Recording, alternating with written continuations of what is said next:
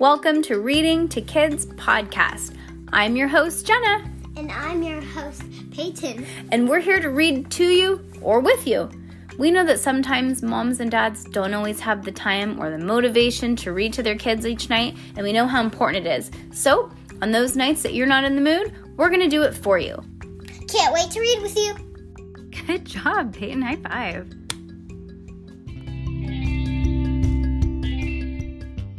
A series of unfortunate events. Book the 5th, The Oster Academy, Chapter 5. Do you remember where we left off? Skinny Count Olaf, gym teacher. And he was like, I'd love to see the orphans. Orphans have great... They sing something about a dead horse. Oh, we haven't gotten there yet, but yeah. Sorry, spoiler. Ooh, that's scary. Okay, ready? And they're like, you will die someday, or something like that. Geez Louise. Okay, the expression following suit is a curious one because it has nothing to do with walking behind a matching set of clothing. If you follow suit, it means you do the same thing somebody else has just done. If all of your friends decided to jump off of a bridge into the icy waters of an ocean river, for instance, and you jumped in right after them, you would be following suit. And you can see why following suit can be a very dangerous thing to do. Because you could end up drowning simply because everybody else thought of it first. This is why when Violet stood up from the hay and said, "How do you do, Coach Genghis?" Klaus and Sunny were reluctant to follow suit. It was inconceivable to the younger Baudelaires that their sister had not recognized Count Olaf and that she had not leapt to her feet to inform Vice Principal Nero what was going on. For a moment, Klaus and Sunny even considered that Violet may have been hypnotized, as Klaus had been back when the Baudelaire orphans were living in Paltryville. But Violet's eyes did not look wider than they normally did, nor did she say, "How do you do, Coach Genghis?" in a dazed tone of voice that Klaus had used when he had been under hypnosis. But although they were puzzled, the younger Baudelaires trusted their sister absolutely. She had managed to avoid marrying Count Olaf when it seemed like it would be inevitable, a word here which means a lifetime of horror and woe. She made a lockpick when they needed one in a hurry, and she had used her inventing skills to help them escape from some of the very hungry leeches. So, even though they could not think of what the reason was, Klaus and Sunny knew that Violet must have had a good reason to greet Count Olaf politely, rather than reveal him instantly, and so, after a pause, they followed suit. "How do you do, Coach Genghis?" Klaus said. "Geefy to go," Sunny shrieked. "It's a pleasure to meet you," Coach Genghis said, and smirked. The Baudelaires could tell that he had fooled them completely, and he was very pleased with himself. "What do you think, Coach Genghis?" Vice Principal Nero asked. "Do any of these orphans have the legs that you're looking for?" Coach Genghis scratched his turban and looked down at the children as if they were an all-you-can-eat salad bar instead of 5 orphans. "Oh, yes," he said in a wheezy voice, because the 2 of the triplets were there. The Baudelaires still heard in their nightmares. With his bony hands, he pointed first at Violet, then at Klaus, and lastly at Sunny. "These 3 children here are just what I'm looking for, all right. I have no uses for these twins, however." "Neither do I," Nero said, not bothering to point out that the Quagmires were triplets. He then looked at his watch. "Well, it's time for my concert. Follow me to the auditorium, all of you, unless you're in the mood to buy me a bag of candy." The Baudelaire orphans hoped to never buy their vice principal a gift of any sort, let alone a bag of candy, which the children loved and hadn't eaten in a very long time. So they followed Nero out of the orphan shack and across the lawn to the auditorium. The Quagmires followed suit. staring up at the gravestone buildings, which looked even spookier in the moonlight. Not this evening, Nero said. I will be playing... Oh, this evening, Nero said, I will be playing a violin sonata I wrote myself. It only lasts about an hour and a half, but I will play it 12 times in a row. Oh, my gosh. Oh, good, Coach Genghis said. Oh, he said a half hour, not an hour and a half. If I may say so, Vice Principal Nero, I am an enormous fan of your music. Your concerts were one of the main reasons I wanted to work here at Proof Rock Prep. Well, it's good to hear that, Nero said. It's difficult to find people who appreciate me as the genius I am. I know the feeling, Coach Genghis said. I am the finest gym teacher the world has ever seen. Yet, there hasn't been one parade in my honor. Shocking, Nero said, shaking his head. The Baudelaires and the Quagmires, who were walking behind the adults, looked at one another in disgust at the braggy conversation they were overhearing, but didn't dare to speak to one another until they had arrived at the auditorium, taking a seat as far away as possible from Carmelita Spatz and her loathsome friends. There is one and only one advantage of somebody who cannot play the violin insisting on doing so anyway, and the advantage of that is that they often play so loudly that they cannot hear the audience if they're having a conversation. It is extremely rude, of course, for an audience to talk during a concert performance. But when the performance has a wretched one, it lasts 6 hours. Such rudeness can be forgiven. So it was that evening, after introducing himself with a brief, braggy speech, Vice Principal Nero stood on the stage of the auditorium and began playing from his sonata for the first time.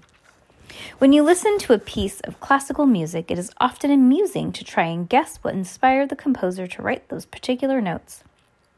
Sometimes a composer will be inspired by nature and will write a symphony imitating the sounds of birds and trees. Other times, a composer will be inspired by the city and will write a concerto. Ooh, what is that? Imitating the sound of traffic and sidewalks. In the case of a sonata, Nero had apparently been inspired by somebody beating up a cat because the music was loud and screechy and made it quite easy to talk during the performance. As Nero sawed away at his violin, the students of Proof Rock Prep began to talk amongst themselves. The Baudelaires even noticed that Mr. Remora and Mrs. Bass, who were Bass or Bass? Is it Miss Bass or Miss Bass? Miss Bass. Miss Bass. Who were supposed to be figuring out which students owned Nero a bag of candy, giggling and sharing a banana in the back row. Only Coach Genghis, who was sitting in the center of the very front row, seemed to be paying any attention to the music.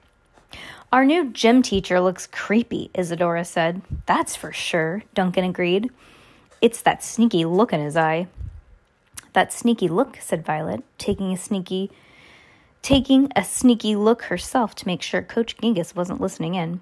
It's because he's not really Coach Genghis. He's not a real coach at all. He's Count Olaf in disguise. I knew you recognized him, Klaus said. Count Olaf? Duncan said. How awful. How did he follow you here? Stuok, Sunny said gloomily.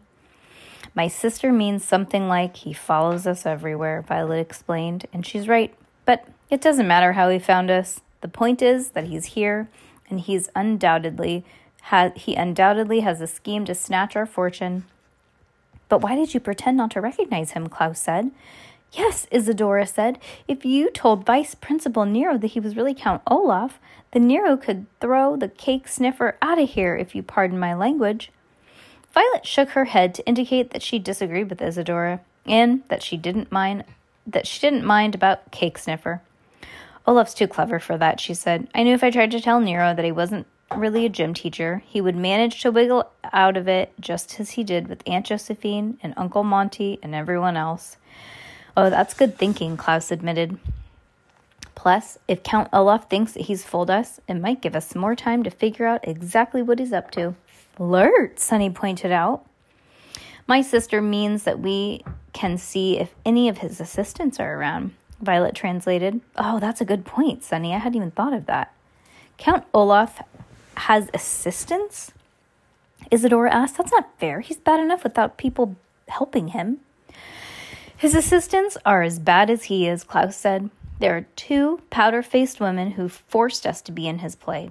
There's a hook-handed man who helped Count Olaf murder our Uncle Monty, and the bald man who's bossed us around at the lumber mill. Don't forget him, Violet added.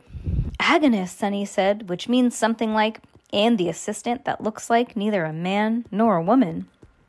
What does agonist mean? Duncan asked, checking his notebook.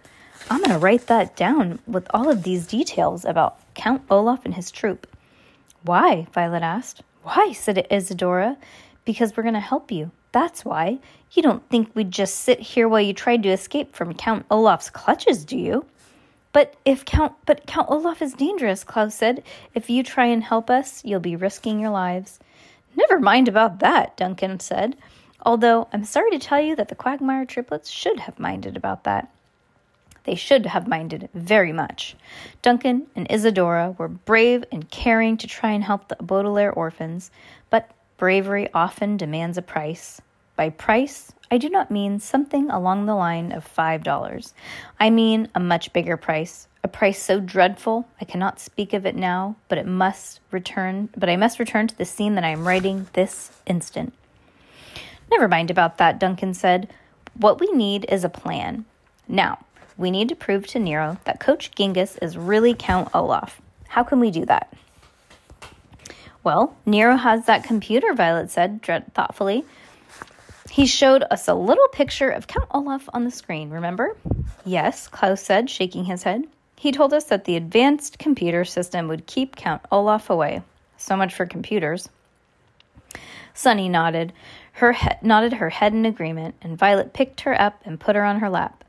Nero had reached a particularly squeaky section of his sonata, and the children had to lean forward to one another to continue their conversation. If we go in and see Nero first thing tomorrow morning, Violet said, we can talk to him alone without Olaf butting in. We'll ask him to use the computer. Nero might not believe us, but the computer should be able to convince him to at least investigate Coach Genghis. Maybe Nero will make him take off the turban, Isadora said, revealing Count Olaf's only one eyebrow. Or take off those expensive running shoes, Klaus said, revealing Olaf's tattoo. But if you talk to Nero, Duncan said, then Coach Genghis will know that you're suspicious. That's why we have to be extra careful, Violet said. We want Nero to find out about Olaf without Olaf finding out about us. And in the meantime, Duncan said, Isadora and I have some investigating of our own to do. Perhaps we can spot one of these assistants you've described. That would be very useful, Violet said, if you're sure about wanting to help us. Say no more about it, Duncan said, and patted Violet's hand, and they said no more about it.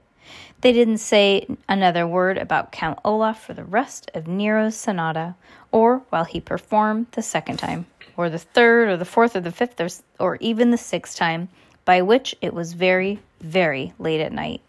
The Baudelaire orphans and the Quagmire triplets merely sat in a companionable comfort, and a phrase here which means as many things, all of them happy, even when it is quite difficult to be happy while hearing a terrible sonata performed over and over again by a man who cannot play the violin, while attending an atrocious boarding school with an evil man sitting undoubtedly nearby, planning something dreadful.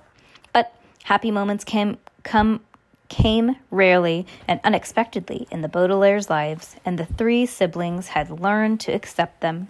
Duncan had his hand on Violet's and talked to her about terrible concerts that he had attended back when the Quagmire's parents were alive. And she was happy to hear his stories. Isadora began working on a poem about libraries and showed Klaus what she had written in her notebook, and Klaus was so happy to offer suggestions. And Sunny snuggled down towards Violet's lap and chewed on the armrest of her seat. happy to bite something that was so sturdy. I'm sure you would know, even if I didn't tell you, that things were about to get much worse for the Baudelaires. But I will end this chapter with this moment of companionable comfort rather than skip ahead to the unpleasant events of the next morning, or the terrible trials of the days that followed, or the horrific crime that marked the end of the Baudelaire's time at Prufrock Prep. These things happened, of course, and there is no pretending that they didn't.